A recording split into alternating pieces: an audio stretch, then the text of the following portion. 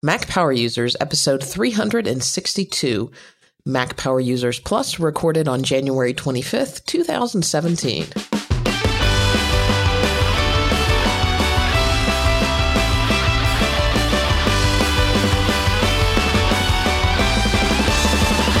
Welcome back to another episode of the Mac Power Users. I'm Katie Floyd alongside David Sparks. Hello, David. Hey, Katie, how are you feeling? Well, you could probably tell I've had a better week than this week. It's been a difficult one. We actually postponed the recording a day to see if my voice would recover any, and it is what it is, folks. So I'm gonna try to stick it in here. I am sitting here sipping tea, Earl Grey, hot, of course. But you may have to do a lot of the talking this show, David. Never stopped me before, Katie Floyd. No, well, that much is true. That much is true. Hey, did you like choose Earl Grey hot, or was it just because Picard drinks it? You said that's the one for me. That's what I said. That is the tea for me. I've never tried anything else. I'm going to take you to a tea place next time we're together. As far as I'm concerned, there is no other tea. Okay. All right, Captain. Okay. All right. So we've got feedback. It's been a while since we've done a feedback show, and I thought we should just kind of clear out the decks because there's a bunch of it. Yeah, we've got some great feedback. A couple of things we want to mention. First off, we are busting at the seams with our MPU meetup in Chicago. Thank you so much to those of you who have registered. I think we are still going to be able to take some more people, so I'll put a link in the show notes to the registration. We likely have outgrown our meetup location at the Hilton, and we are working on a great Plan B location. So it will still be in Chicago, likely in downtown Chicago, and we are negotiating that spot as we speak. So we will send out the details to everyone who is registered on that alternate location, but we are very, very excited about what we're working on, and we look forward to seeing you all in Chicago. And the Facebook group is continuing to grow. We're now over 1,000 members. Lots of great discussion going on there. If you haven't signed up yet, we've got a link in the show notes, so go ahead and click on it. It's a invite only, but basically anybody that listens to the show gets in. You just got to wait till one of us gets on to approve you. And that's just an effort to kind of keep out spammers and folks who aren't going to be nice to each other. But otherwise... And if you're mean, we can kick you out. Yeah, but we aren't going to need to do that with our listeners. Everybody's great.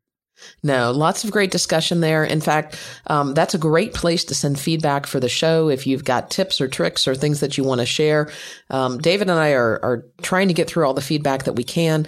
There's a lot of stuff that we just can't follow up on anymore because we get so much great feedback on it. And that Facebook group is a great place to do that. Some great discussions there. In fact, you'll see some of the discussions that we have on this particular episode, we pulled from the Facebook group because they are having a lot of good discussions there. And when it warrants it, we probably will do that from time to time, is pull some of the best discussions from the Facebook group to share with the listeners as a whole, because we know that not all of you are in there. Yes. And we also love those audio comments coming in. So please keep them coming in. We've got several in today's show. Do please keep them to 2 minutes or less. We had a few we just couldn't use this month because they were just too long. And we get a lot of angry folks if we play really long ones. So keep them short. Keep them great. Keep them coming. Yeah. So without further ado, let's kick it off with some of your listener questions this month. Martin wrote in with a question about sending email later. He says he's wondering if we have a good recommendation for scheduling emails at a later time. Send Later was a mail plugin you may recall and was great, but it's now been discontinued and its current state no longer compatible with Sierra. Its new replacement, Mail Butler, is a subscription service that costs $8 a month. What do we use? I personally use Mail Acton for this, for a one-time fee, and I suppose you have to keep it updated from time to time. Mail Acton will allow you to schedule emails to send at a later time. You can say send it 20 minutes from now. You can say send it at a particular day and time. And Mail Acton lets you do a whole lot more, including filing emails from your keyboard, moving emails around, and doing all sorts of fun things. I've also heard MailHub is another one of these multiple-use mail plugin solutions that will allow you to do those types of things. So those are two options that you may want to check out. Yeah, another way to do this is kind of the low-tech way. I was on my iPad recently and writing a bunch of email in the middle of the night because I got behind and was just trying to get caught up. But I didn't want them to go out at like 1 a.m. It just seemed weird. As someone who gets CC'd on your MPU feedback and has you as a favorite, I appreciate that.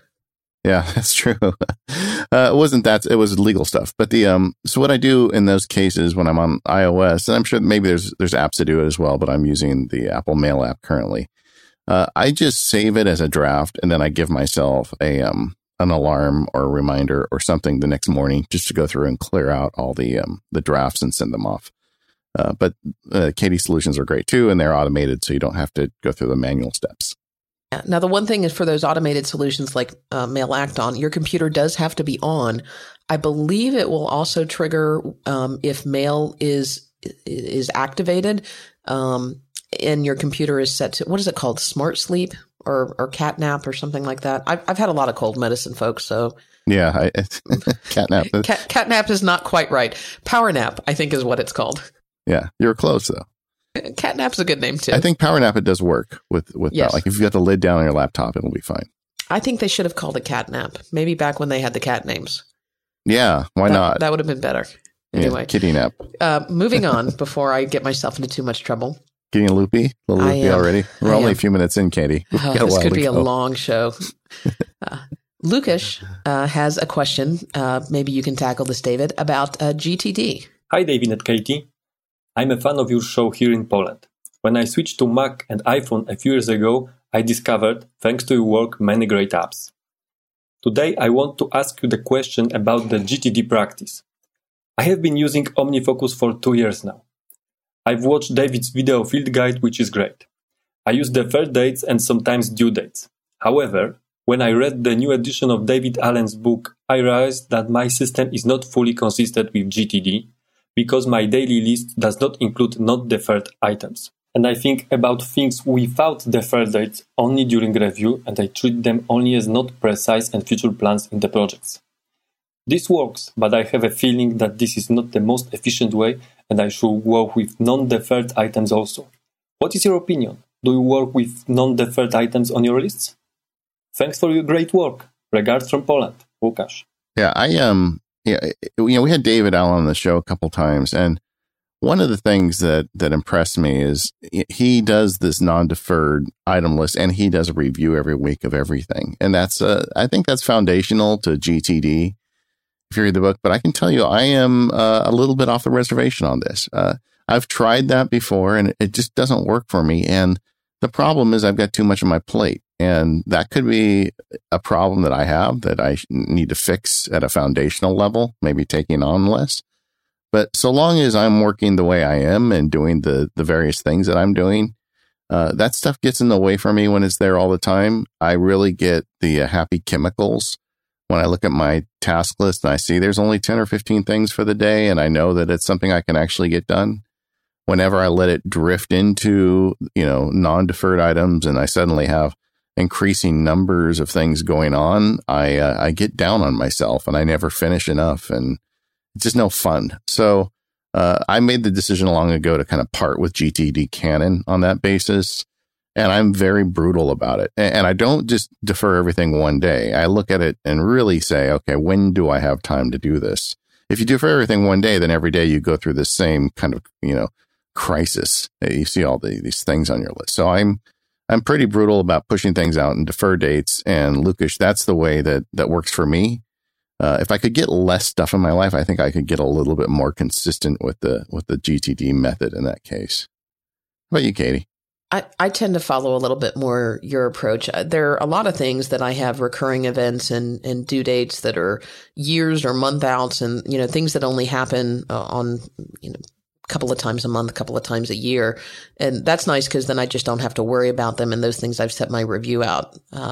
I've gotten lazy recently about just throwing things in my inbox and not really organizing them. And I need to sit down and do an in-depth review and clear those things out, because I have gotten, when the bullets are flying, we tend to let things pile up and not be so good about that. But it is really disheartening when you see you've got 6 things on your forecast for tomorrow and there's no way you're going to be able to get 6 things done. Yeah, it's just as an example, I represent a bunch of Delaware companies. That's, I'm a business lawyer, and a lot of people make them in Delaware. And there's a deadline in Delaware. It's coming up in a couple months for every company. You have to do this filing. And every year on the 15th of January, in my head, I just know that everything gets deferred to January 15th for those Delaware filings. And so they've been lingering around my OmniFocus now for a couple of days, and I've been very busy on some other problems for clients. And so I just pushed all that stuff to February 1. And that's still gives me plenty of time to get everything done, but now it's off my plate and I won't be thinking about it until the 1st of February. And that's just like one of the little decisions I'll make as I go through my day. And if you can make those decisions and put those things off far enough where you're not letting somebody down, but at the same time taking care of business, it can really be an effective way to get on with your day and actually get work done. But I don't think anybody in GT, I know there's GTT folks that listen, they may not like that I do that. So I'm sorry. Viet from Facebook has a question about managing an iPhone with only 16 gigabytes. He says he has a corporate iPhone 6S with only 16 gigabytes and spends a lot of time managing free space. Some apps are good at cleaning up, like Overcast. Some have huge cache files, like Google Maps or Facebook, and wants to know if we can recommend a good cache or data cleaning program so that it doesn't have to manually uninstall, reinstall apps like Google Maps, Facebook, and others. And, I mean, obviously this is going to be a chronic problem with a 16 gigabyte iPhone, but if you're given one in the corporate environment, it is what it is. This is one of the big reasons, even though I now have a 128 gigabyte iPhone, I uninstalled Facebook on my iPhone.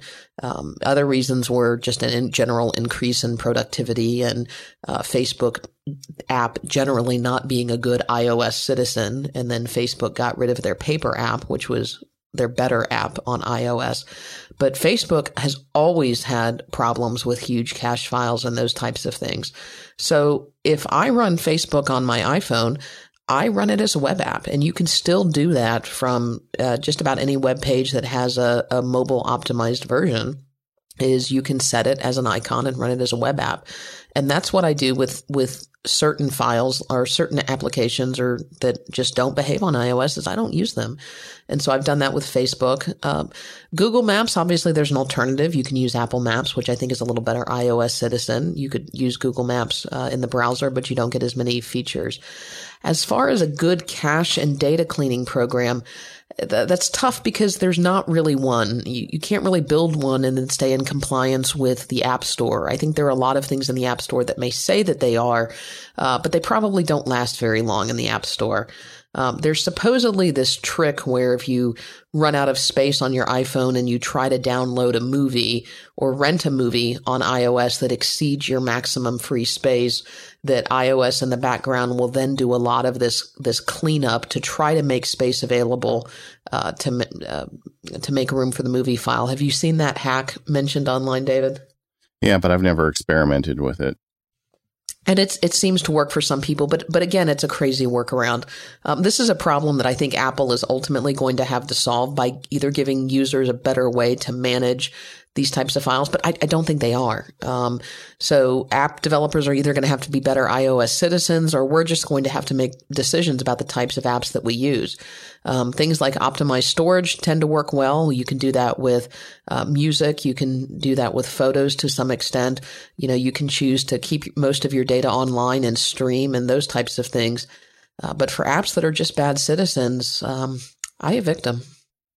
Well, you know, we both railed against that decision to continue releasing 16 gigabyte iPhones. It was like 2 or 3 years. I remember every year we'd go to WWDC or the new iPhone would come out and we'd say, this is the year they're going to bump it up over 16 gigabyte. And for a long time, they did not.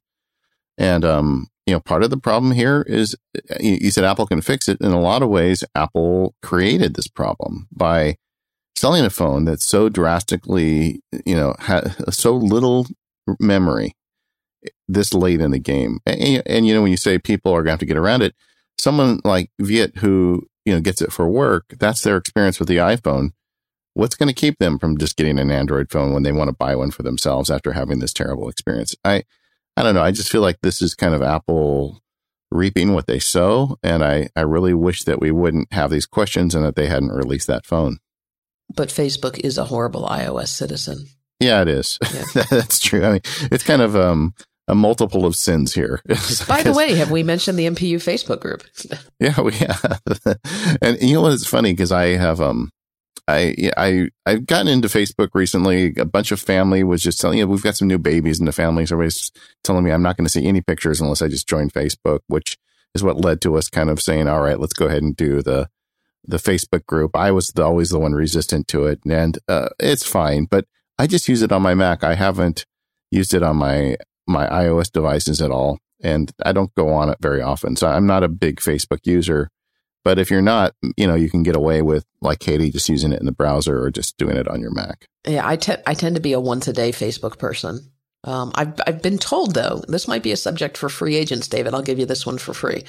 I've been told that people are using Facebook more and more as a marketing tool for their business. That's where the people are. Yeah. So. Okay. You want to hear from Gary?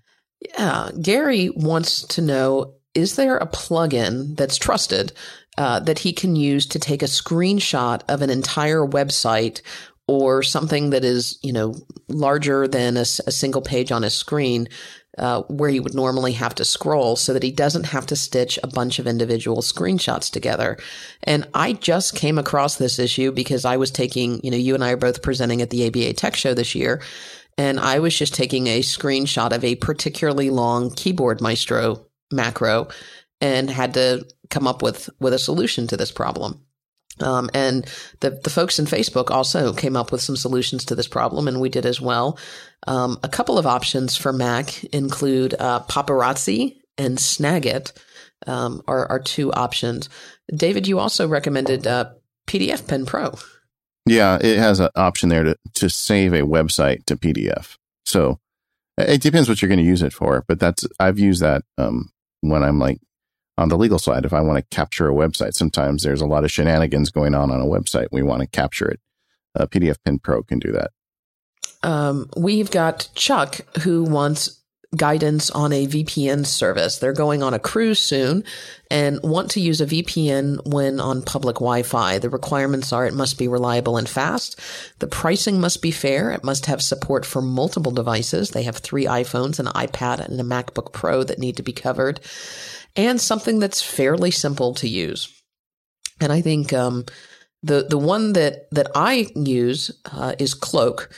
And I like that. It's primarily iOS, although they are building out PC-based options at this point.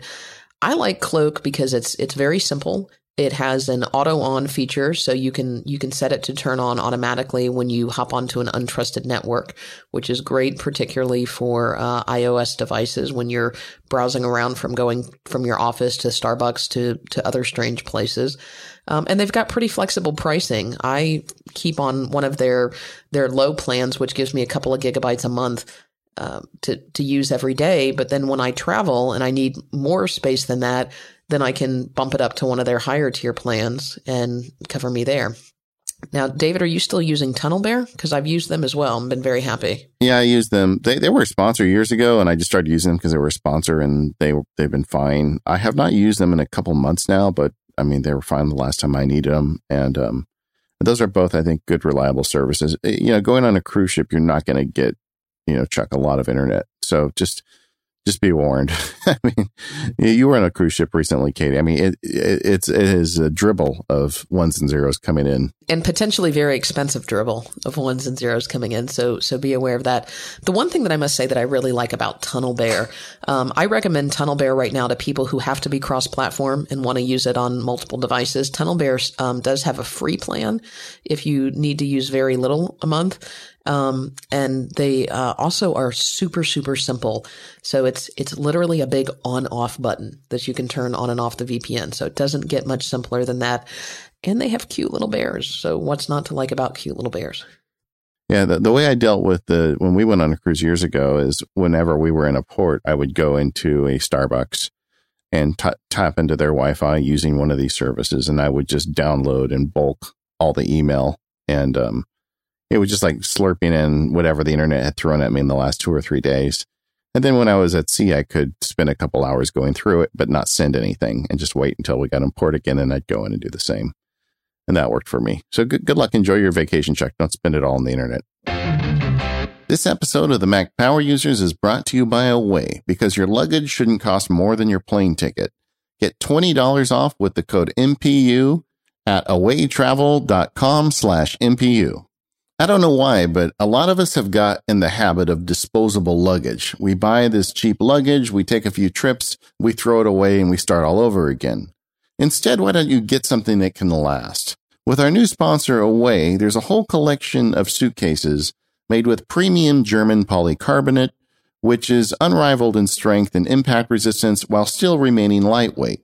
This gives you the best of both worlds. It's something that's strong, but at the same time, not super heavy. They've got 4 sizes of suitcases with the carry-on, a bigger carry-on, the medium, and the large. I love the names, by the way. And they have 9 fantastic colors for you to choose from. A lot of times these days, airlines will pressure you to check your carry-on, but with the Away polycarbonate cover, you're fine. If you have to check your bag, you don't have to worry about it. The interior is pretty great, too. It's got this patent-pending compression system, which is incredibly helpful if you're an overpacker. The Away carry-ons are compliant with all the U.S. major airlines while still maximizing the amount you can pack.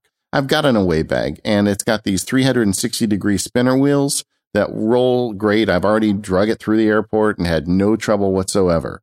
And 4 wheels are so much better than 2. The Away suitcases also have TSA combination locks built right in, so you don't have to buy that separately. And with a really nice touch, it's got a built-in removable washable laundry bag. No longer do you have to mix your dirty clothes with your clean ones when you travel.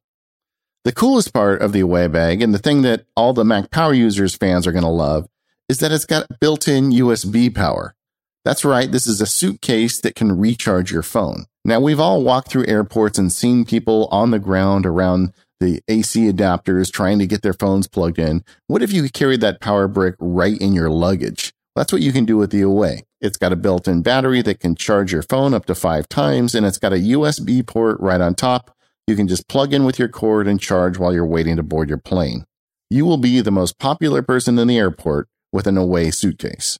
Katie and I are headed to Chicago in a couple months for the Mac Power User Meetup and the ABA Tech Show, and I'm going to Florida in a few months to go to the Star Wars celebration because I'm a nerd, and you can bet I'm going to have my Away suitcase with me on both trips. Best of all, the Away suitcases come with a lifetime guarantee. That's right, lifetime. If anything breaks, they'll fix it or replace it for life.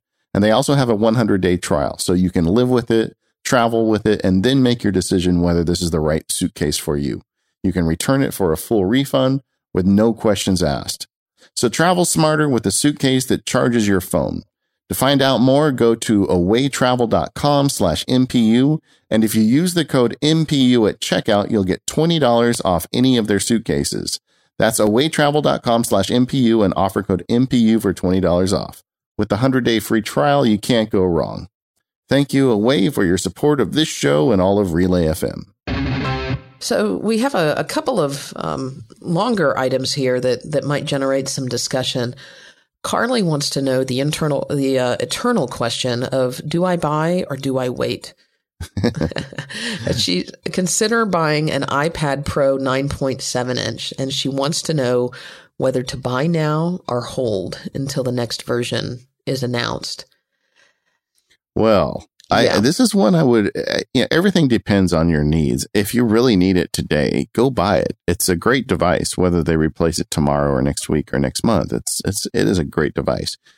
But if you are just kind of in the market shopping around and you don't need it right away, I think we're kind of at the point with the iPad Pro where I'd wait. There's a bunch of rumors right now that they've got a potentially new size somewhere between the big and the small iPad Pro. And there's a lot of rumors that they're going to update the largest iPad Pro because it's been over a year and a half now since the original came out. So there's probably some cool stuff down the road this spring. And like I said, it's not that long away. So if you can wait 2 or 3 months, I would wait and see what happens. Yeah, I agree with David. If I use my iPad Pro every day, and if something happened and I no longer had access to it, then yeah, I would go out and I would buy another one tomorrow because I need it. But if you have something that works and if it's working for you and you're just curious, I would wait. I think we're going to see a new iPad Pro in March or April, probably April. And I don't know whether it's going to be this big revolutionary change that we think it's going to be. Rumors have it that we're going to get this new 10-point-something inch size that is kind of the same physical size as the 9.7 inch, but a little different form factor.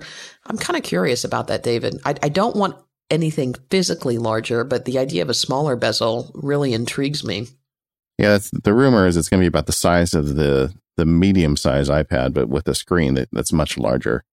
So smaller bezel. Yeah, I'm curious about that. Now, you love your big behemoth 12-inch iPad. Yeah.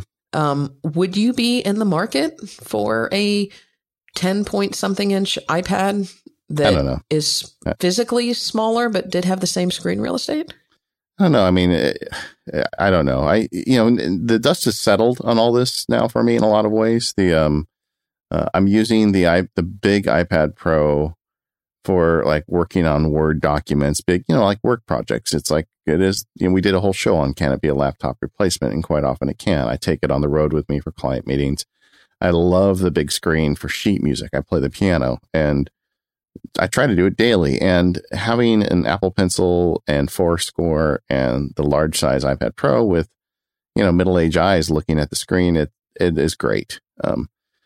But having one would be nice too. So I don't know. I guess we'll see. But no longer am I going to just say no to anything, because every time I do, I end up buying it, and then Katie rubs it in my face for 6 months. So yes, this is true. Yeah. I'm not going to say no, but I would wait to see what they're going to do. I'm very happy with my iPad situation currently, though. Yeah, I'm very happy with my 9.7-inch iPad Pro. I don't want to go at anything that's physically any larger, but if there was a iPad that had a bigger screen but in the same form factor, of course I'm going to be open to that. I tend to not buy iPads every year, so I think it would be a stretch for me to buy the new one unless it was a really significant upgrade. And then, of course, I'd have to run the numbers and see what I could sell this one for. Maybe I could sell it to Carly. Who knows?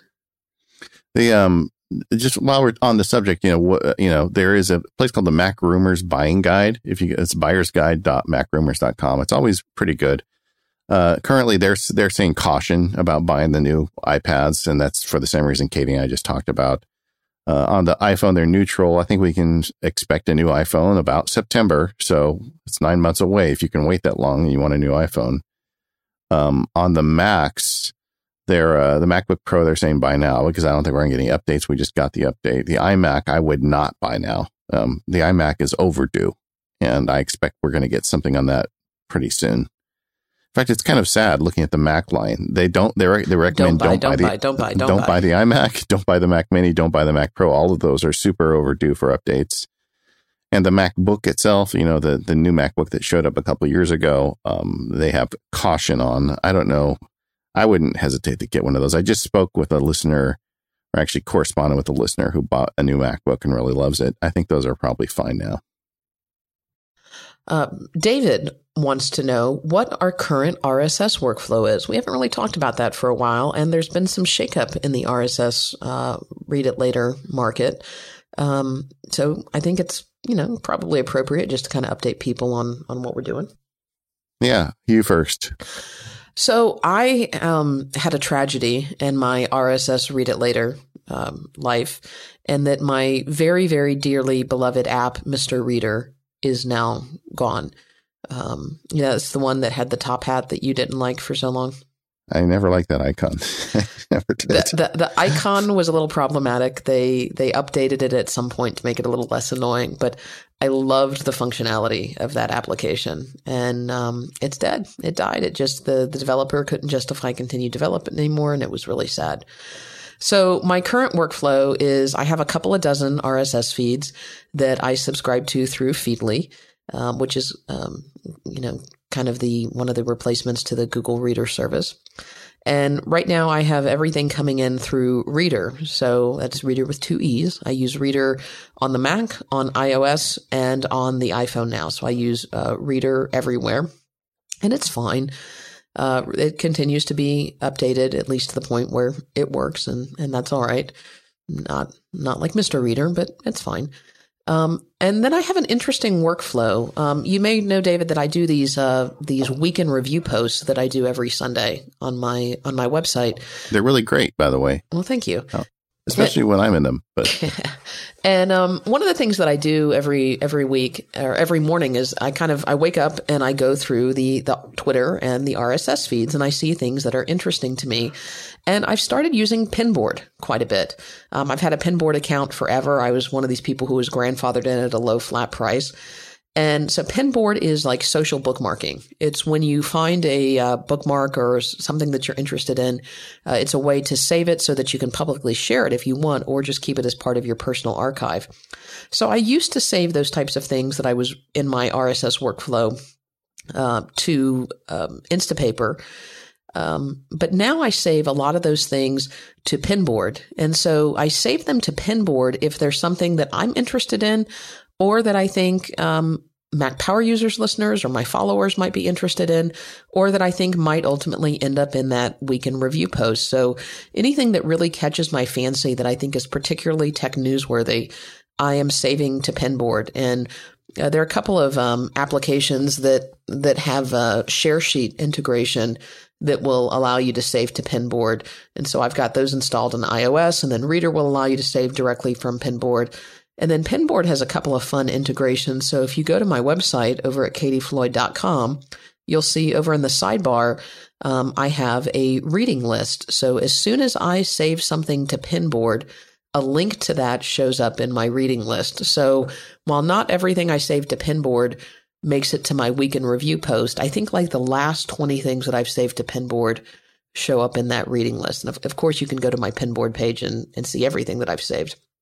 But it's just a nice place for me to save everything that I'm interested in or that I think is worth reading.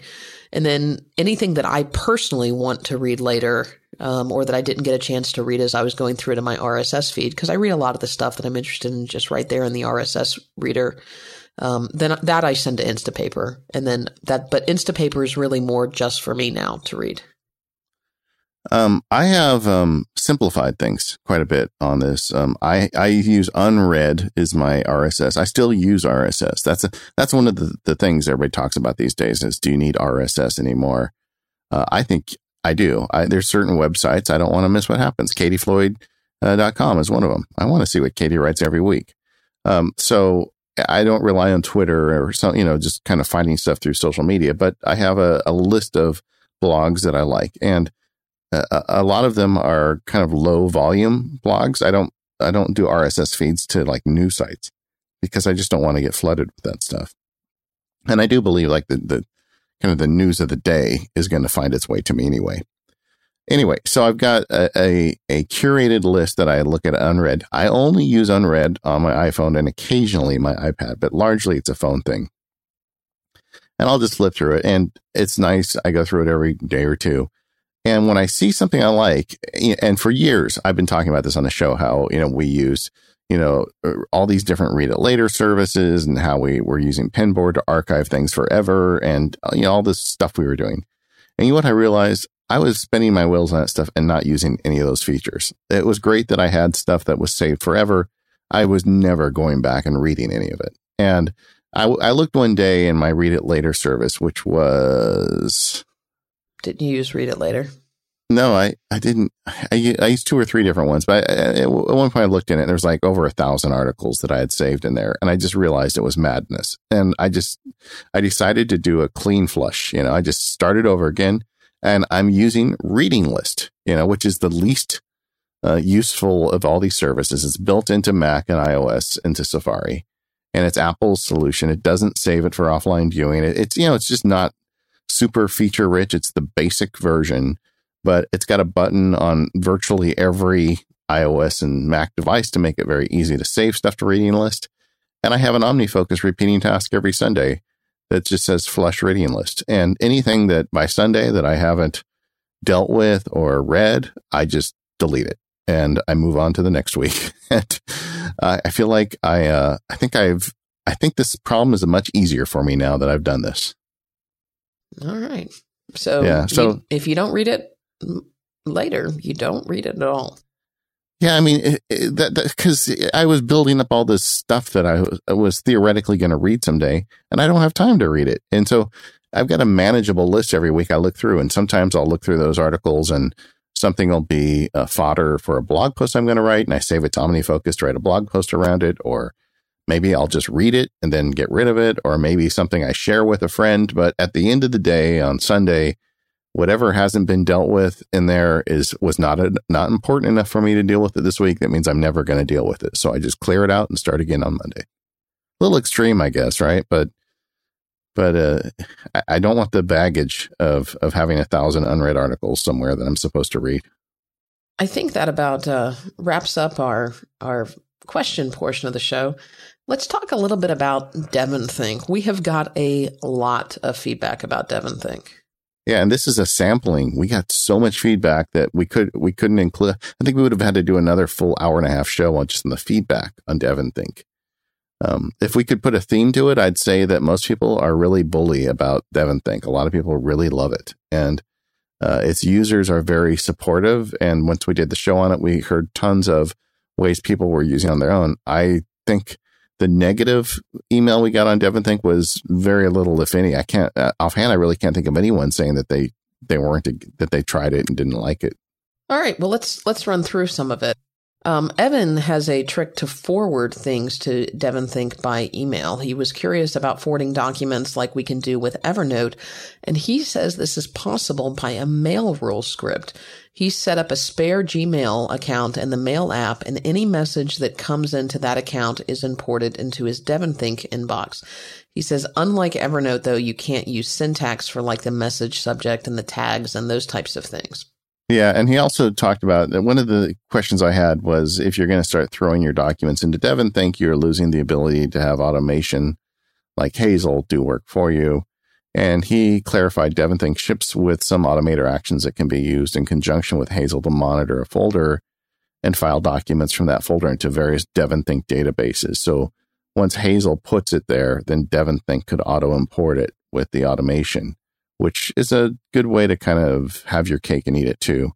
He says it takes little work to set up, but it ends up working just fine. And and Evan wasn't the only person to send that tip in, and I've been playing with it. But this is a big move for me, going into a system by a software developer. It's as I said in the DevonThink show, it's really hard for me to put my stuff into somebody's system. I always like the idea of having it very portable, but there's a lot to like about DevonThink.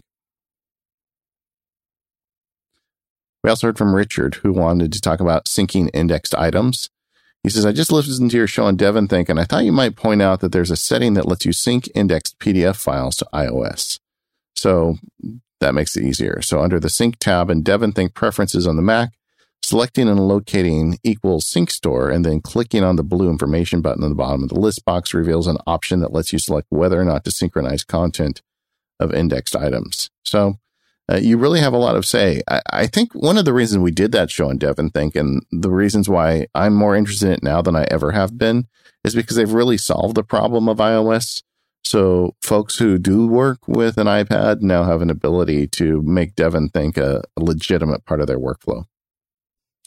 We had so many people write in to talk to us. And I think Richard was one of the first ones. I'm sorry, Mark was one of the first ones to say that DevonThink is not a roach motel.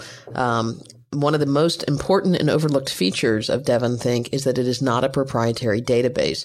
It's like iTunes. It's not using the database for files and does not alter your original content at all. If you import a file into DevonThink, it's just moved to another folder like iTunes does with music files. If DevonThink should die without warning, you're still able to find all of your files and move them somewhere else. You can check inside the Finder or inside the DevonThink by just right-click in Document and say Show in Finder. I think that's important to note for people who are worried about these proprietary systems. Yeah, and one of the things I was thinking about, because this is the thing I keep going over, I have a very good system right now where Hazel automatically files and takes a lot of the documents into my life and takes care of them automatically. And I could move those folders anywhere, they would still work. And even though I understand DevonThink is not a roach motel, it still is a method of organization for those files that's different than the one that I've very carefully built over the years. But, because DevonThink, one of the things you get with the DevonThink Pro Office is automatic OCR of everything. I honestly think I could probably have all that stuff in just a couple big folders and still find it easily enough with the way you can search for text. So, like I said, I am using it very seriously with the thought of going even deeper down this road.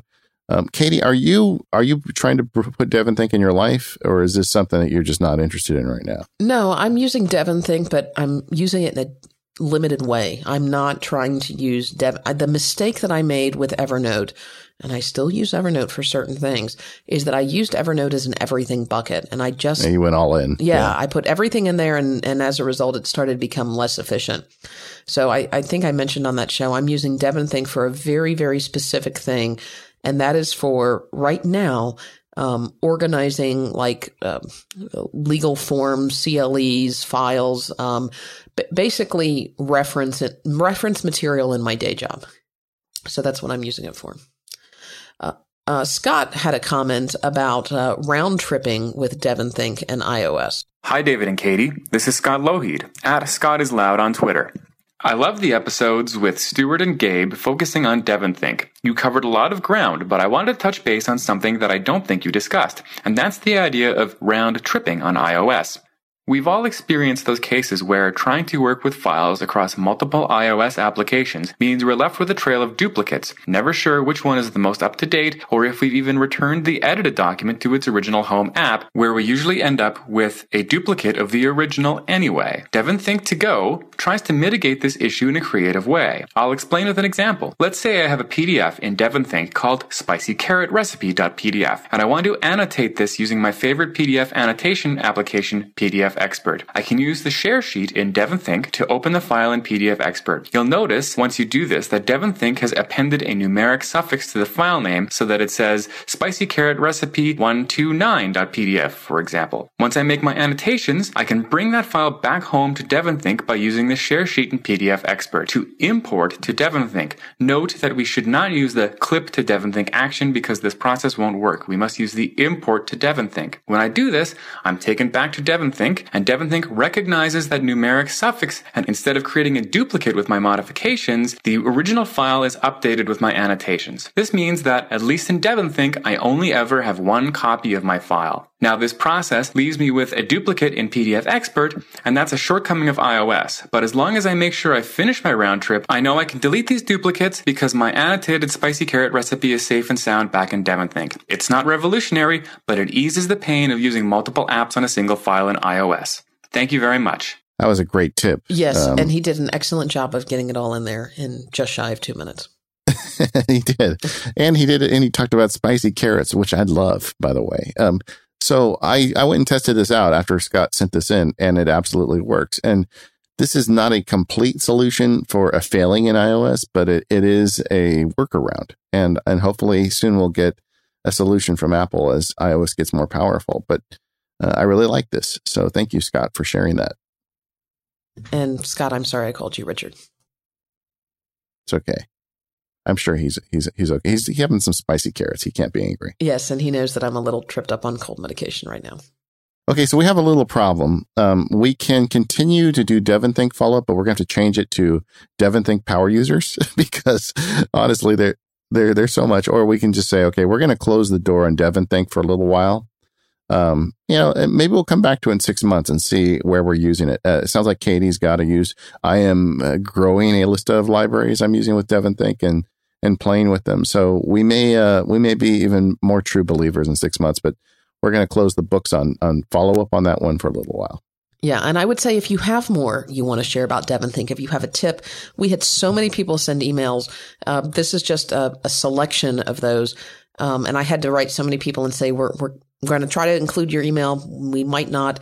The Facebook group is a good place to consider sharing those tips and tricks if you want to continue the discussion of DevonThink. So consider that as well. This episode of the Mac Power Users is brought to you by SaneBox. Clean up your inbox in minutes with SaneBox. Email is a continuing problem. It's a problem for me, and I know it's a problem for a lot of our listeners. My secret weapon in the fight against email is SaneBox. Put simply, SaneBox is a collection of tools to make your email work better for you. It doesn't require a special application or even a special sort of email. It works with Exchange and Google and IMAP. But either way, it can supercharge your email. Let me just tell you a few ways that I use SaneBox every day. The first is email deferring. I made fun of this feature when I first heard about it, but now I love it. So when an email comes in, maybe it's important, but something that you can't deal with today, or something that is more appropriate to deal with tomorrow or next week. With SaneBox, you can set up these defer boxes, and you move an email into the deferred box, and then it disappears from your inbox, and it shows up in whatever set period of time you ask. It could be 3 hours or it could be 3 weeks. For instance, I have one with the law practice set for Monday. Sometimes emails come in towards the end of the week that I know I'm not going to be able to deal with till the following week. I just put it in the Monday box, and Monday morning, then I get through all of that. Another great feature in SaneBox is the auto filtering. SaneBox looks at your inbox for you, and it cleans it up. So as an email comes in, maybe you get an email from a company that you buy your shirts from. SaneBox can move that into a separate folder that's not as important as your inbox. I have one of those called News, and it puts those news items and marketing items into that folder. I only look through that every 3 or 4 days, whereas the inbox I look through every day. There's another one that SaneBox can create for you called Later, and that's one for friends and maybe coworkers that aren't super important. They don't need to be in your inbox, but still something you want to look at. I look at my Later box once a day. So at the end of the day, as the email comes flooding into my inbox, SaneBox is constantly filtering it into these other folders. And the stuff that remains in the inbox is truly the important stuff. So when I wake up in the morning or when I look at my email in the afternoon, I usually see 3 or 4 emails in there that are truly important and need quick action.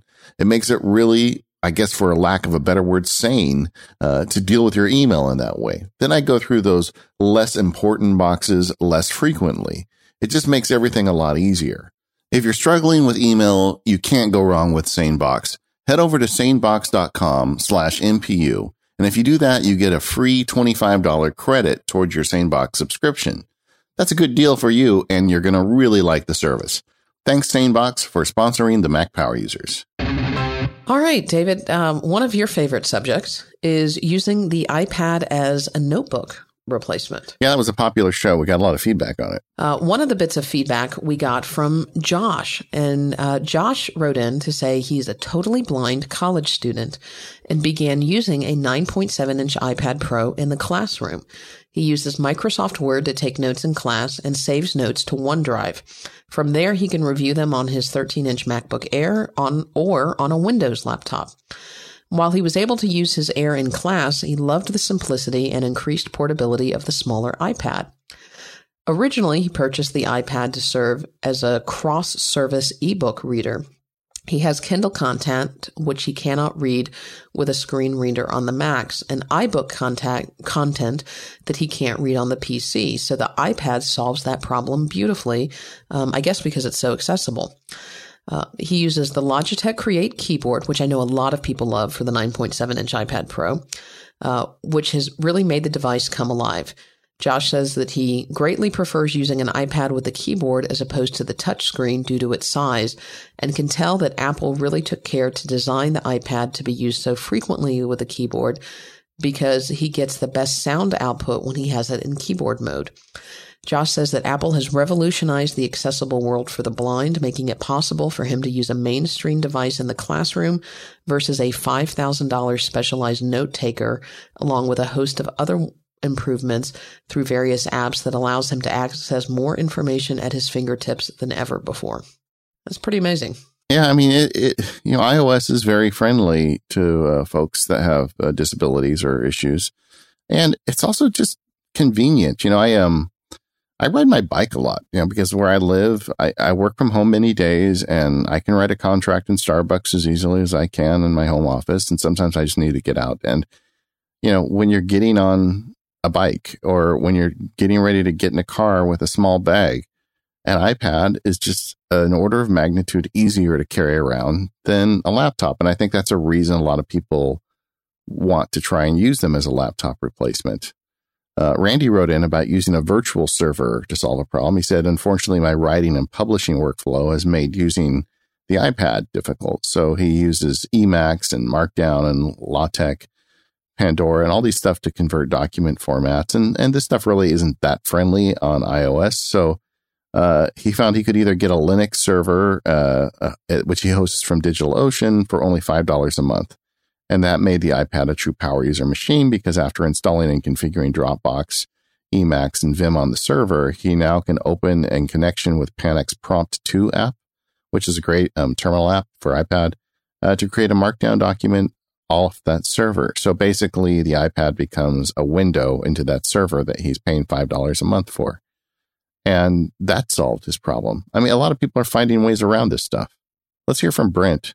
Dear Katie and David, I'm Brent. I have been a long-time listener. I'm a high school teacher in China, and I have an iPad workflow I'd like to share with you. I will try to make this as pithy as possible. First of all, I teach all my classes with a 9.7-inch iPad Pro. Because I have to move from class to class, the 12.9-inch was just too big to carry around all day long. I teach 2 writing classes with a heavy emphasis on TOEFL, which is a timed writing. So every week I give them a topic and then take them to the computer lab, all PCs, unfortunately. At the end of the time, the student's writing comes to the teacher's computer. I download all the essays on a thumb drive. I then connect my thumb drive to my MacBook Air, and I use ExpressVPN to tunnel through the Great Firewall of China and upload the essays to Google Drive. Then I import them to Notability, and I'm able to mark them up and make comments on them using the Apple Pencil. I then email the marked up essays to each student as a PDF. Using the Apple Pencil works much faster than I can possibly do it on the Mac, and the best part is if my students are making many of the same mistakes, I can display it on the smartboard. Thanks for your show, and keep up the good work. I know I sound like a broken record, Katie, but document annotation just works on the iPad, especially now that the Apple Pencil is here. Anybody that has a job that involves reviewing and marking up documents, if you haven't tried it yet and you've got an iPad and a pencil, just next time make a point of doing it. I know it's kind of a pain in the neck, but at least you don't have to, at least most people don't have to go through the Great Firewall of China to get it onto their iPad like Brent does. That's true. And it's not that difficult to get those things on there. One note I would make, Brent mentioned in passing, I think Notability is the app he uses for that. That is a super popular app for that purpose. I hear from listeners and readers all the time. In fact, Ray wrote to us about how he uses Notability as part of his paperless iPad workflow. Ray is a professional business coach, and thanks to the iPad, has been paperless for over 2 years. His workflow is as follows. After a coaching meeting, he recaps the notes from the meeting in an email. He then saves a PDF version of that email in Evernote, which he says he has to do on his Mac, unfortunately. I think they should. But he doesn't. I don't think he should listen to our last show, yeah, Ray. Yeah, Ray, there's a PDF trick. You can save it to a PDF.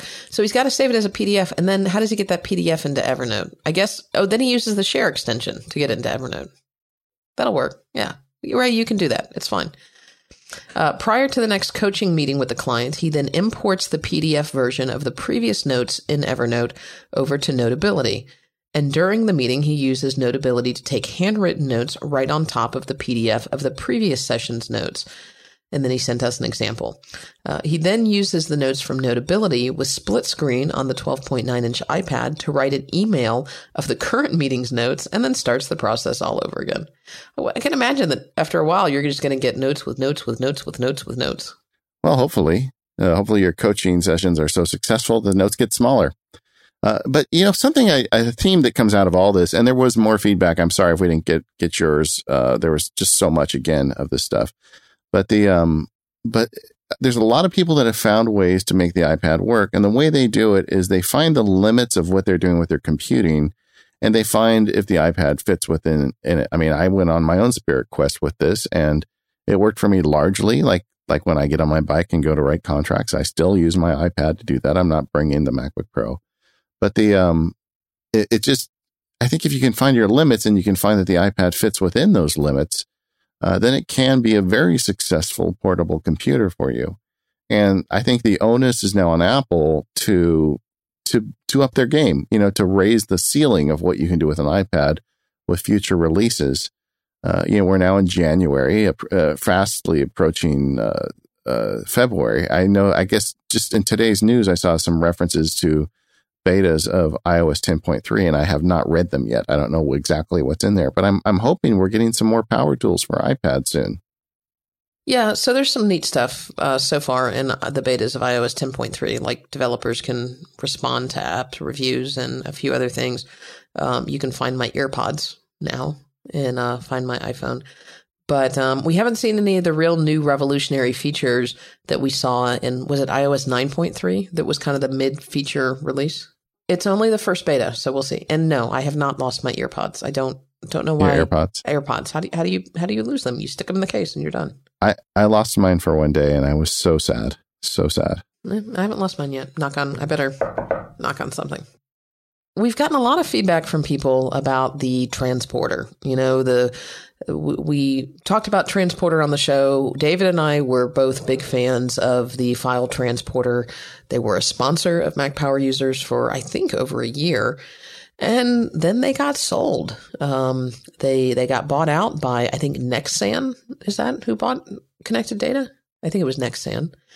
And unfortunately, Nexsan decided to take it in a different direction. They've decided to focus more on the professional rather than the consumer, and more on the commercial market space. And we've gotten a lot of questions from people who really liked the idea of personal cloud storage, and we did too.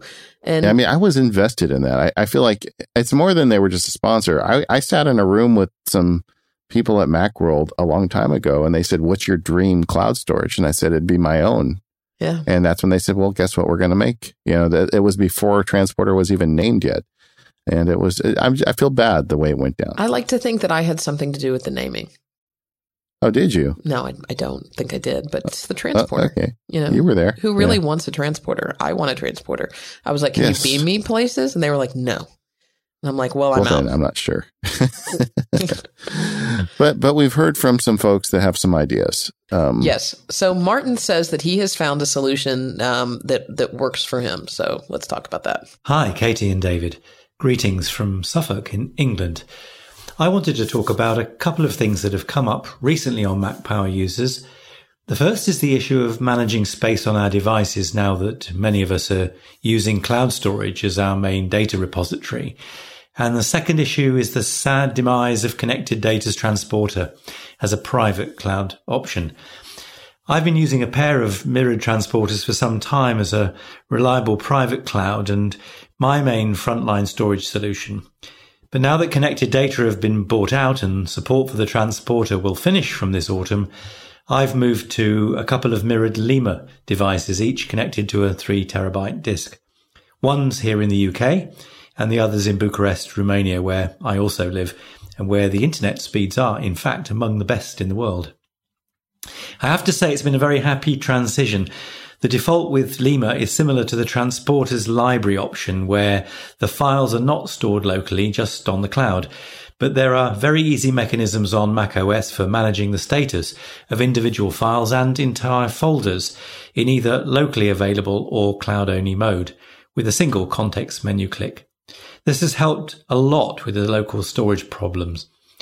Many of my files are essentially archived, and it's so much easier to download active folders from the Lima than it was to remember to shift old inactive files manually to the transporter library. On iOS, transporter files were always kept off the device and downloaded on demand, but this was not persistent, so if you jumped on a plane and expected to find the files, that would lead to disappointment. But with the Lima, it's easy to switch between on-device and off-device modes on either the phone or the iPad. So I'm pleased with the change, I think, providing one is sufficiently confident that rolling your own cloud is reliable, then this is a really great approach. So thanks, Katie and David, and keep up the good work. Thank you, Martin. I was not aware of the Lima until this came in. Had you ever heard of it, Katie? No, I'd never heard of it. I'd heard of some similar type products to this, so I don't think the Lima is the first in this category, but clearly this is a category that there's a need in. Well, I'm going to start looking around because I would like to have my private cloud, again. So I'm not sure which one I'll settle on, but this is what I'm going to be looking into. And let us know if you've got something similar that's working for you. I'm just throwing it out there. I'm looking at using the Synology and their Cloud Sync for a lot of this, and that seems to be working well for things. Honestly, I'm moving a lot of this now into Dropbox, but that's not a private cloud, so we'll see how that goes. All right. David wrote in to correct me on something. When we were talking about setting up a new Mac, I mentioned at one point that just take a screenshot of your applications folder if you're afraid you'll forget about what apps you had on, and then you've just save it somewhere so when you get to the new device you can just take a look. There's actually a way to do that a little smarter than taking a screenshot.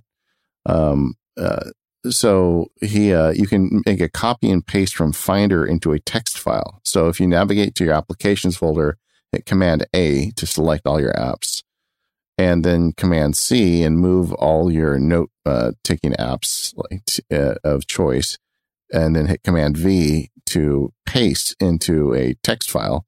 It's going to have a list with the .app files will be pasted in. There used to be a way to do that with a terminal too. In fact, when I was talking about that in the show, in the back of my mind, I was thinking, well, I know there's a terminal way to do it, but I didn't know offhand the trick. And I felt like just taking a screenshot would be easier than firing up the terminal and getting a list of your apps. But David's method is kind of the best of both worlds. So you could open a note, Command C, copy your apps, and then paste them into the note, and then you'd have a nice list. Thank you, David, for sharing that. I seem to remember doing this years and years and years ago, maybe even as far back as an iOS 9. Yeah, I mean, it might have been before OS 10 that this was a thing. So I think this has been around a while. I think there also used to be a way to do this. I want to say in the system preferences and the utility. Anyway, and about this Mac, but that's probably pretty old. So yeah, Dave, this method is probably best. So there's a good way to do it now. This would be a cool thing to keep like a list, to keep it like in a note in 1Password would be a good use for this. I want to take a moment and thank our longtime sponsor, 1Password, and tell you a little bit about 1Password for Teams. Did you know that for just $3.99 a month per team member, that your entire team can be safe and secure with 1Password? They can store unlimited passwords, credit cards, secure notes, and more, and securely share those items and documents with your team member, and you can manage that team from an entire admin console. If you own or operate a business of any size, you know that your entire organization is only as secure as your weakest link. And I bet that there is at least one person in your organization who probably is not the most tech savvy and certainly does not have the best password policies.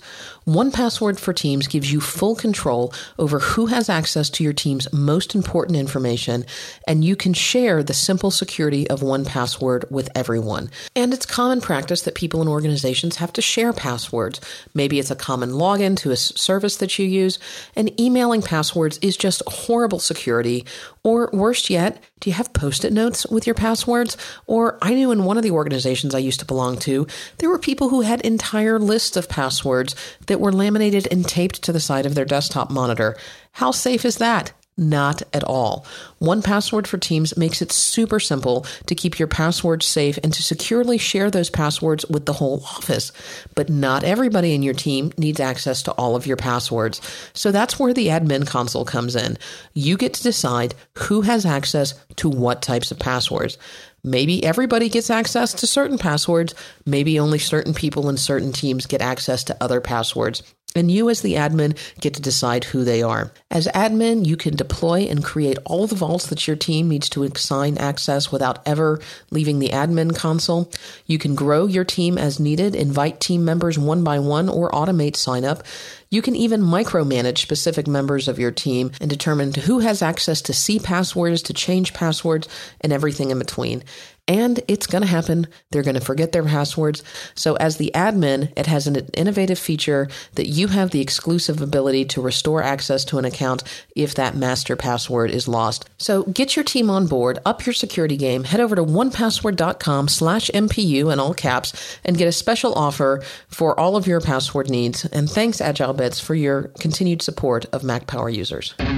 We also heard, we talked in our last episode about backing up NAS and network attached storage, because that can be complicated. Some of the cloud storage solutions like Backblaze don't natively allow you to back up network attached storage, just direct attached storage.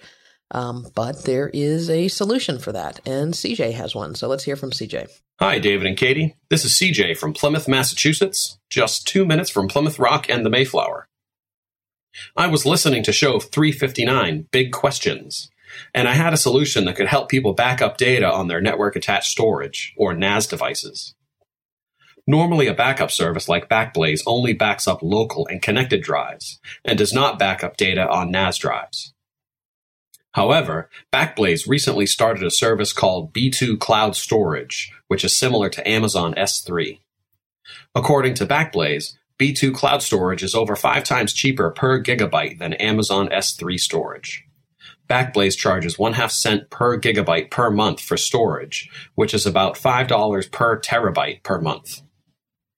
On my Synology NAS, there is an app called CloudSync, which allows you to directly connect to B2 Cloud Storage once you've already signed up for an account. Input your credentials into CloudSync and start syncing to B2 storage. It's all done directly on the Synology NAS device, so there's no need for any third-party syncing tools. Check out the pricing at backblaze.com/B2. I've been using it for a few months with no problems, and I've paid about $3 to store several hundred gigabytes of important photos and documents. This type of storage is not something I'd use as a daily backup, as it could take weeks to download several terabytes of data from the cloud. Having local backup is still very important, but it's nice to know you have everything stored off-site in case of a catastrophe, even on your difficult-to-backup NAS devices. I love your show, and keep up the great work. Thanks, CJ. And it is nice to see competition showing up on these various methods to do online backup. But when we first started talking about this stuff, it was super hard, and Google was like the only company that could do it. Then Amazon got involved because of just the amount of data they were pushing. But as we see smaller and smaller companies able to put marketable products up for this type of backup and just general cloud services, I think that's only good for the future of software development and cloud storage. I guess the only thing I would add to that is make sure that you trust the company that you're working with, before you start, if you have any sort of sensitive data that you're going to put up.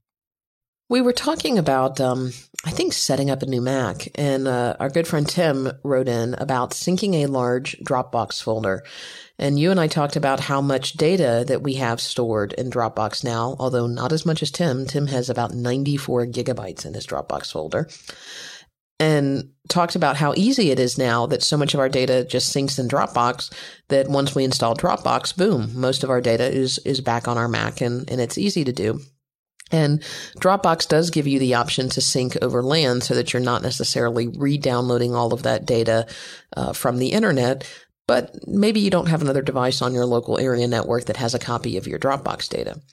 So Tim writes in with a solution. He says, I have a sizable amount of data in Dropbox, about 94 gigabytes, and I found that downloading that much data from Dropbox servers can take a while, even over a fast connection. It's much more efficient, both in terms of bandwidth, to copy the contents of the Dropbox folder from a backup, make sure you have that backup right before you do this migration, of the old computer before installing Dropbox.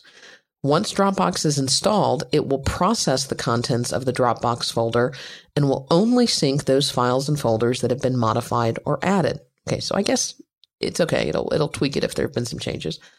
I checked with Dropbox support to make sure that there aren't any caveats to this approach, and their specific comment was this. You can physically move the files from one folder to the other using LAN, external drive, etc. And when moving large files, this would be the quickest way to go about it. As long as the files are placed in the Dropbox folder, they'll continue to sync as usual. So that's good to know, that if you have a backup, you've already got those files over there anyway, just move the entire Dropbox folder over wire, then install the Dropbox app, and Dropbox will just sync up whatever the changes are. I was speaking at a conference last year, and there was a former Dropbox engineer there. And I was talking to her about this question and just general how Dropbox knows what's gospel when it goes through. And they've got a fairly sophisticated system, but it really comes down to checksums. Each file has a very unique identifier to it, so they can tell when it's a file that's already in the system or already supposed to be synced to your drive. So The trick with this is when you copy it over, it has the same checksum on the files. That these are the exact same files. You can't add a comma on page 22 or it fails the checksum. So long as it's the same stuff, I guess it would work. I'm a little nervous about doing it. I think I would just rather, unless I'm really in a hurry, I would just rather let it just do its thing and let Dropbox feel that way. But this is also explains why sometimes you go to upload a large file to Dropbox and it uploads remarkably fast. It seems like, a super large file and then it's just up in Dropbox because the checksum works in the other direction too. As I understand, when Dropbox sees a file and it measures against something on their server, especially if it's like a file you had before, then it doesn't require you to re-upload it. It already is there. And isn't that true if it's like a file that somebody else has, like it's a popular file, like I'm going to say an installer or something like that? Yeah, I don't have the answer to the question, but I can tell you my real world example is occasionally I put some of my books, these video field guides and things, up on Dropbox to share for one reason or another. And I don't normally keep them there, but whenever I go to upload them again, they get there very quickly and I'm sure it recognizes it's something I've had up there before. Hopefully, it's not on somebody else's Dropbox that it's pulling it off of, but it's mine. Yeah, is it? Okay. I'm serving it out for you, David. I'm only charging $3 for the field guide. Yeah, well, everybody's got to make a buck. Yeah. So, at the end of the year, we had a pretty popular episode called Workflows That Worked, and we thought it was a nice way to wrap up the end of the year and talk about what are the workflows that were working for us, what were the things that we were looking forward to improving for 2017. And we had a couple of listeners we had more than a couple, but we picked a couple. We had a couple of listeners who wanted to get on that game as well. So let's start out with Paul. Hi, David and Katie Floyd. Upon listening to episode 352, Workflows with Ian Bird, I hear a repeated problem of task management within teams. We have our own systems which work great for ourselves, but what do we do when we want to get others involved? I had this problem earlier this year where my task management solution, which was OmniFocus, was working great for me. But how can I share these teachings with my colleagues and have a solution where we, as a team, can view and review and keep track of these tasks? I was seeking preferably a free solution that was universal, as I am the only Mac user, but was also quick and easy to use. In the end, I settled on Producteev. That's producteev.com. Producteev is now owned by Jive and is currently free, but it enables me to create tasks easily, add them to projects, even add subtasks and tags. It also enables me to delegate those tasks to my team and for them to forward emails directly into Producteev to automatically create those tasks. The various views, from whether it's an iPhone, iPad, its own desktop app, or even the web, enable me and my managers to quickly see who is overloaded, who is slipping behind with late tasks, and provides a place to keep related conversations or related material. It's been in situ here now for several months and it's proven to be very effective. I can't recall the number of times my managing director has said, "Hey Paul, where are you with Project X?" To which I whip out my nearest device and in 2 taps sound like I have a complete handle on every micro action my team is doing. Again, thank you for all your efforts and hard work in keeping this podcast going, guys. When I jumped onto a Mac, it was your podcast which has taught me so much and cost me quite a lot, and it's the only one which has stood the test of time and that I still listen to. So again, thank you, and I hope Producteev is useful to your listeners. Thanks, Paul. I hadn't heard of that one. And you're not alone. We hear from a lot of listeners that tell us how much money we've cost them. A little bit. It does go both ways a lot of time, too, though. Yes. I just look at all the Sonos around my house, and I have all of you folks to thank for it. Yeah. Rosemary, who I think might be flying transcontinental to join us in Chicago. How cool is that? That's pretty amazing. Yeah, it is. Wrote, emailed something. She somehow got us this audio comment. I don't think it was by carrier pigeon, about an expense report workflow that was working for her. Hi, Katie and David. This is Rose here from the UK.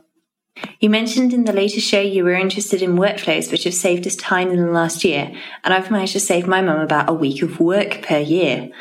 Thanks to Hazel, Scanner Pro, Automator, AppleScript, Workflow, the iOS app, and some mail rules, I've managed to almost entirely automate the accounting books for her business.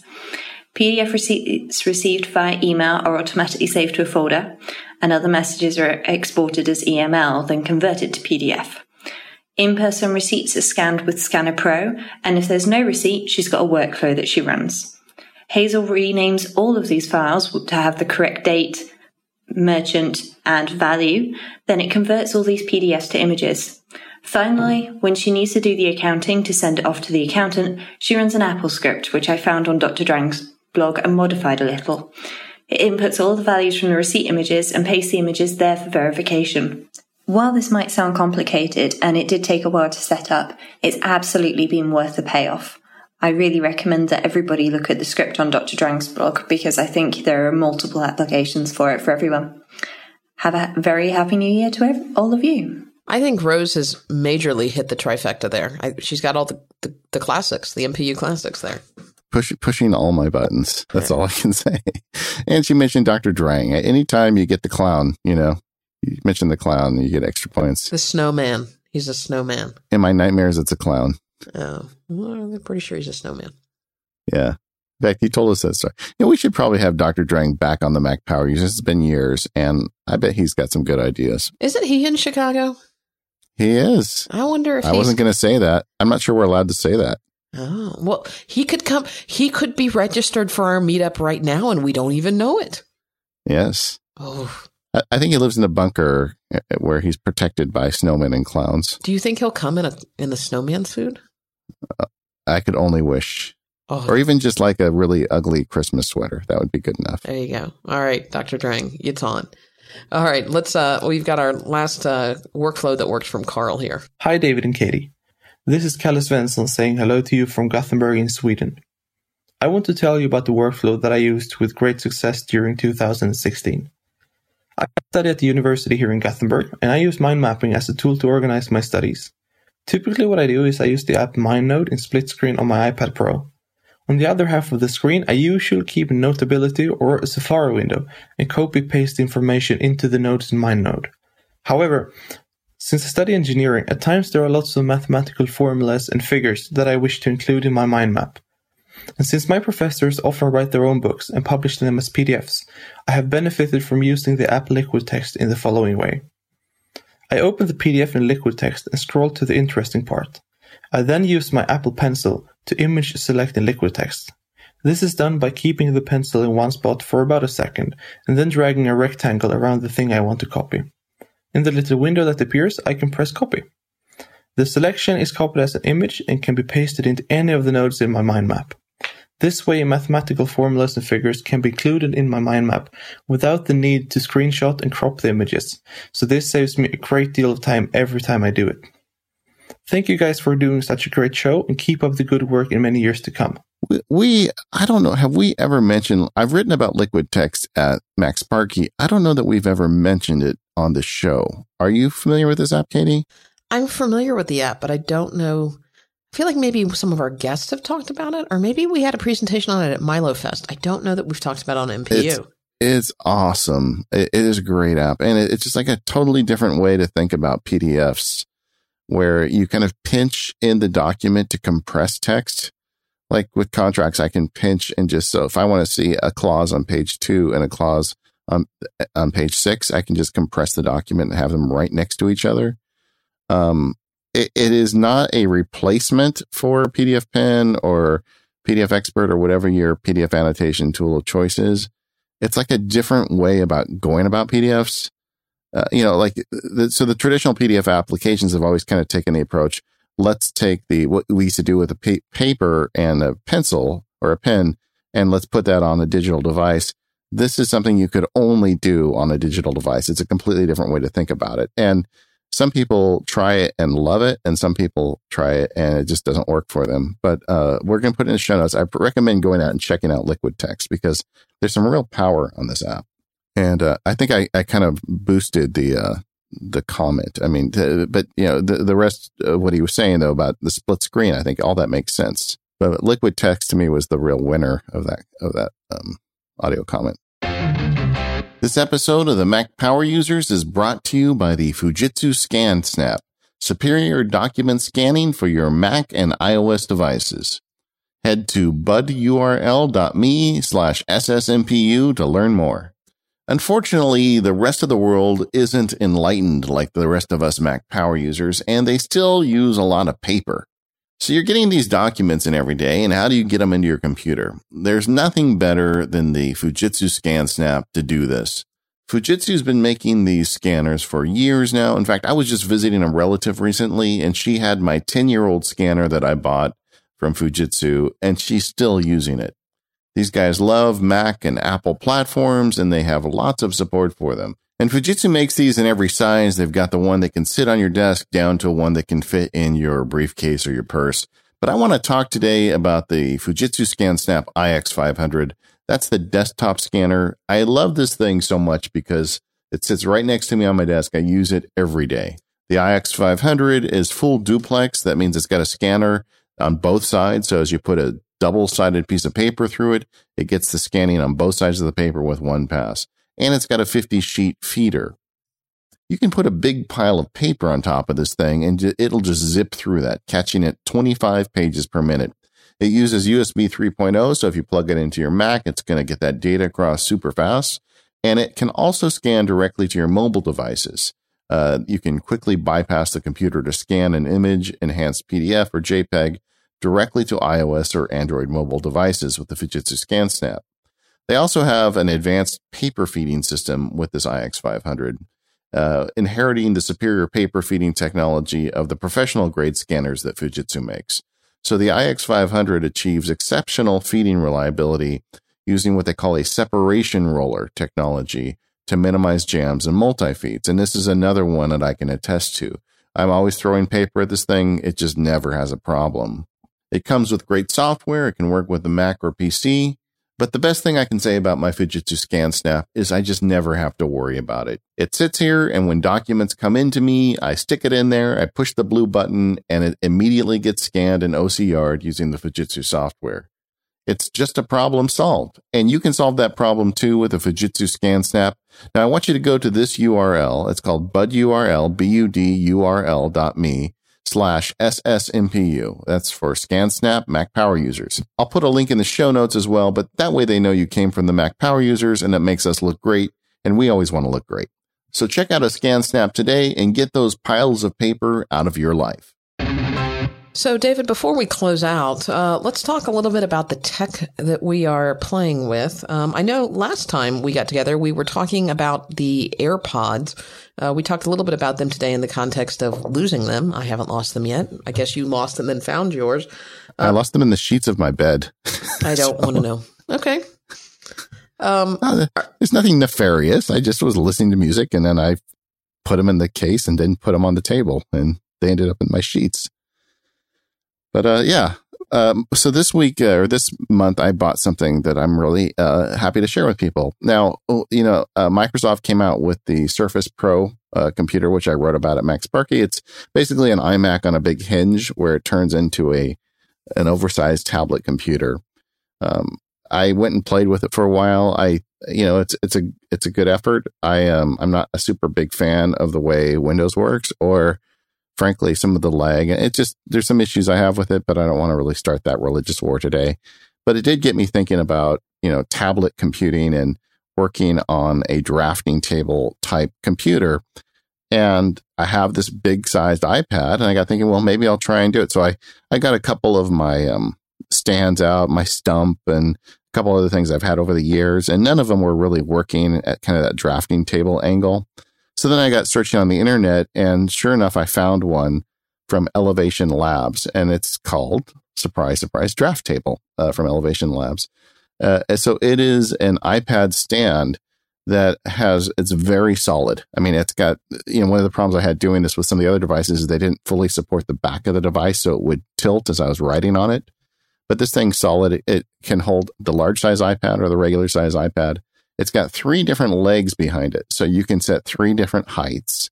It comes with a kind of a thing you can rest your hand on to kind of give you a little bit more support for your hand. It also comes with a really cool Apple Pencil stand that has those micro suction cups on the bottom, so you can have it either just kind of stick to the table, or you can leave the plastic on it and it can move around. But the real winner of this thing is it's just this wide angle adjustment range of something that's an absolute rock solid platform for your iPad. So how have I been using it? I've had it now 2 or 3 weeks. I've got it in the lowest mode, sitting on my desk next to my iMac with the pencil. And I keep like OmniFocus and some things in there that always made sense to me to use with the pencil. And I just keep it there. And I work with that as a separate input device as I'm working on my computer. I have also taken it, downstairs, or I'm throwing it in my bag and put it on a table and just use the device itself in drafting table mode. And I have to say, I really like this. It makes me curious about the future and maybe an even bigger size iPad someday that is truly a computer replacement once the operating system gets a little smarter and, being able to use iOS in that way. So it was a $100 investment. It cost me $99 to buy it, but I think I'm really enjoying it. And if anybody else out there is curious about trying to use iOS in this kind of drafting table mode, I would recommend giving it a shot. I want to talk a little bit about the display that I bought for my new MacBook Pro. As you know, David, the MacBook Pro 2016 was my very first Retina Mac, and you told me that it would ruin me, and so I figured I needed to go out and have a Retina display to go with it, particularly because the way that I use my MacBook Pro on my desk, I typically keep it, elevated and off to the right side, and then I like to have a little bit larger display in the center of my desk to use with an external keyboard and mouse. And so I went back and forth, really looked at the new LG Apple 5K display for various reasons, decided not to buy that. One obviously was cost. It was very, very pricey. And then it just kept getting delayed and delayed and delayed and delayed. And it's finally shipping now. I think there is still quite a significant weight on it, but Apple kind of lost that purchase on me. So after consulting the Wirecutter, the expert in all these things, as well as Twitter and a bunch of our friends, I ultimately decided on a Dell, which was a little surprising for me. But I got the Dell Ultra HD 4K monitor. It is a 24-inch screen. I almost went with the 27-inch, but just looking at my desk size and where I sit in relation to it, after kind of mapping it out, I realized the 27-inch was going to be a little big for my space. And a lot of people said, if you go 27-inch, you really need to go 5K. 4K is pretty good if you're going to go 24-inch or smaller.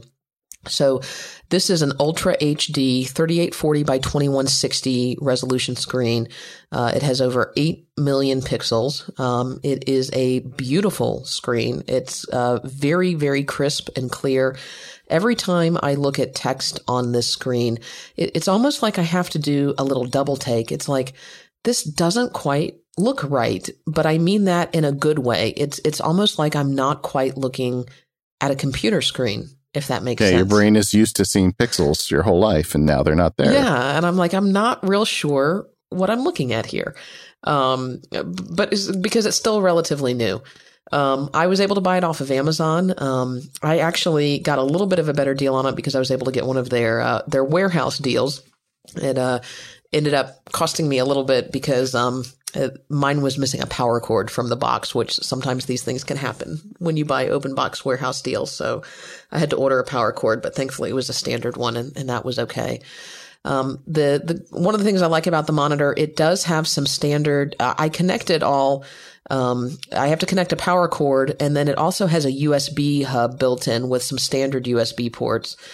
So I connect that to my USB hub, and then I also connect it with I use a mini display to USB-C adapter. So I had to buy that, but so it's multiple things to plug in. One of the benefits of the Apple display was that it's just one cable that powers everything. But for the really significant price difference, I mean, this monitor has a list price of $600, but is currently selling on Amazon for $382.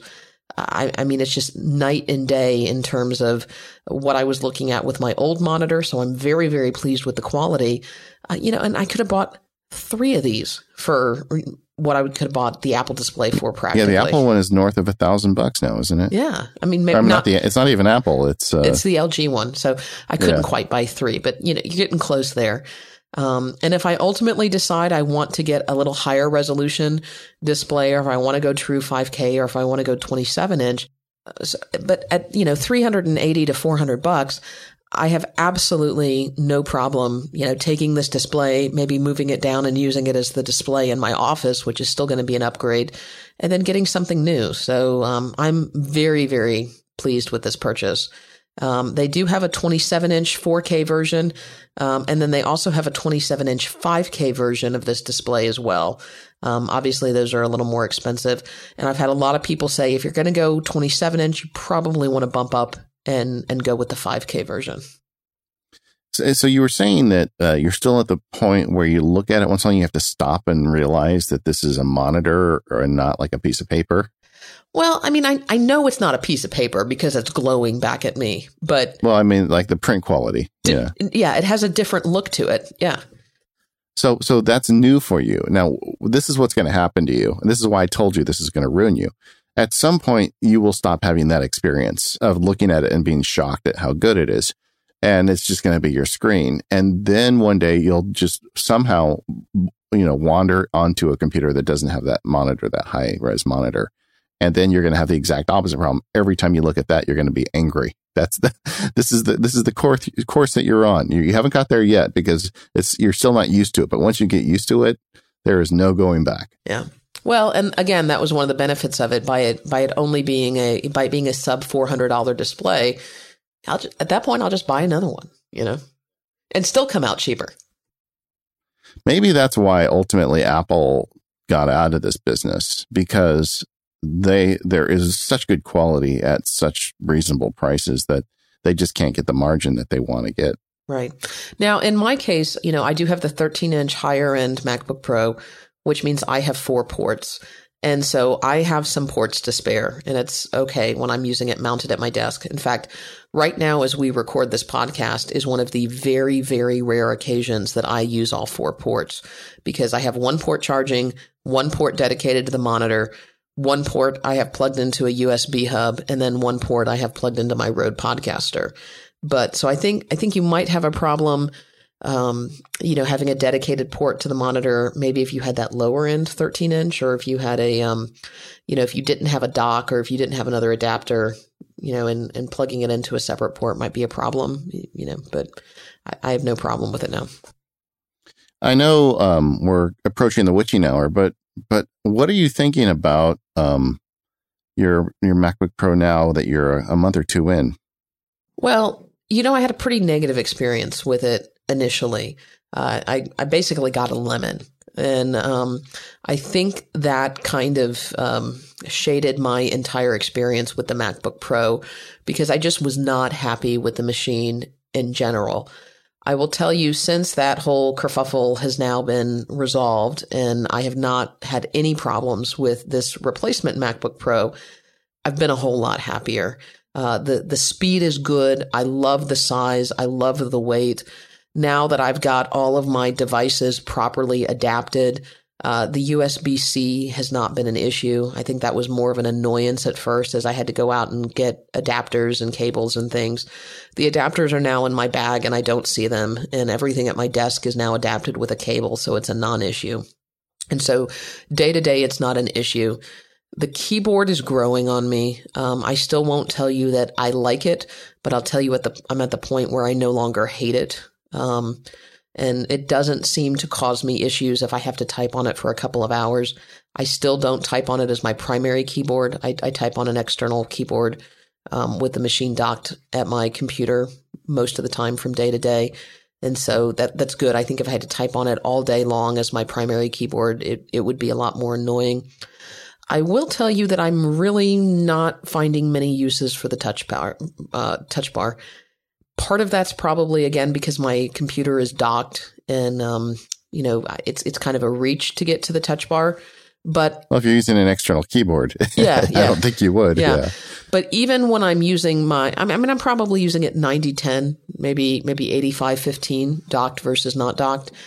And even when I'm using it not docked, I really am not using the touch bar at all. I'm using the touch bar for Touch ID.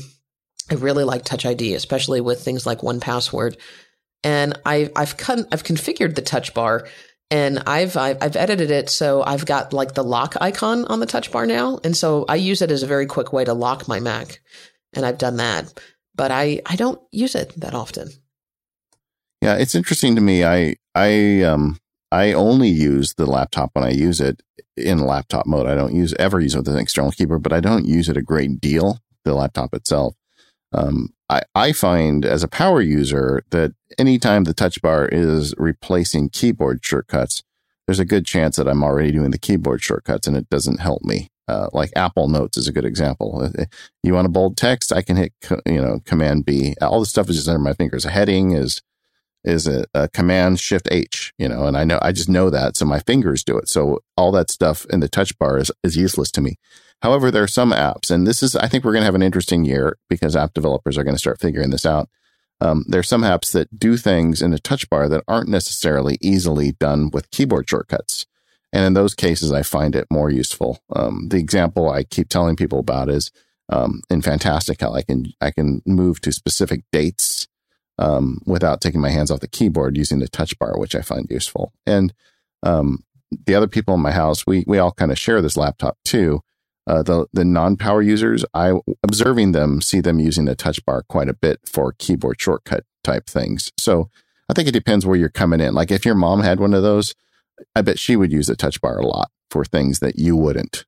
But it's an interesting, I just was curious to check in. I'm glad that you're happy with it. And I'm happy with mine too. So, there was a lot of blowback on this computer. We still hear from listeners that are thinking about switching because they're so upset with the way this MacBook Pro came down. I can say for the types of things I do, the trade-offs they made sense. But, I'm not a software developer, and I understand that if you make software, 16 gigabytes of RAM isn't enough. Okay. I think we've covered the list for a while. Wow. Well, we definitely want people to keep sending their feedback in. I was thrilled. We had so many audio comments this episode. Again, you can keep them under 2 minutes. A lot of people send them in using the voice recorder app on iOS. That works well. It works well if you send us a file that you can attach to an email. A lot of people send us like Dropbox links and things like that. It gets a little more convoluted. But you can send those to feedback@macpowerusers.com. Keep it under 2 minutes and we'll go from there. You can also follow the show. Like I said, we've got our Facebook group.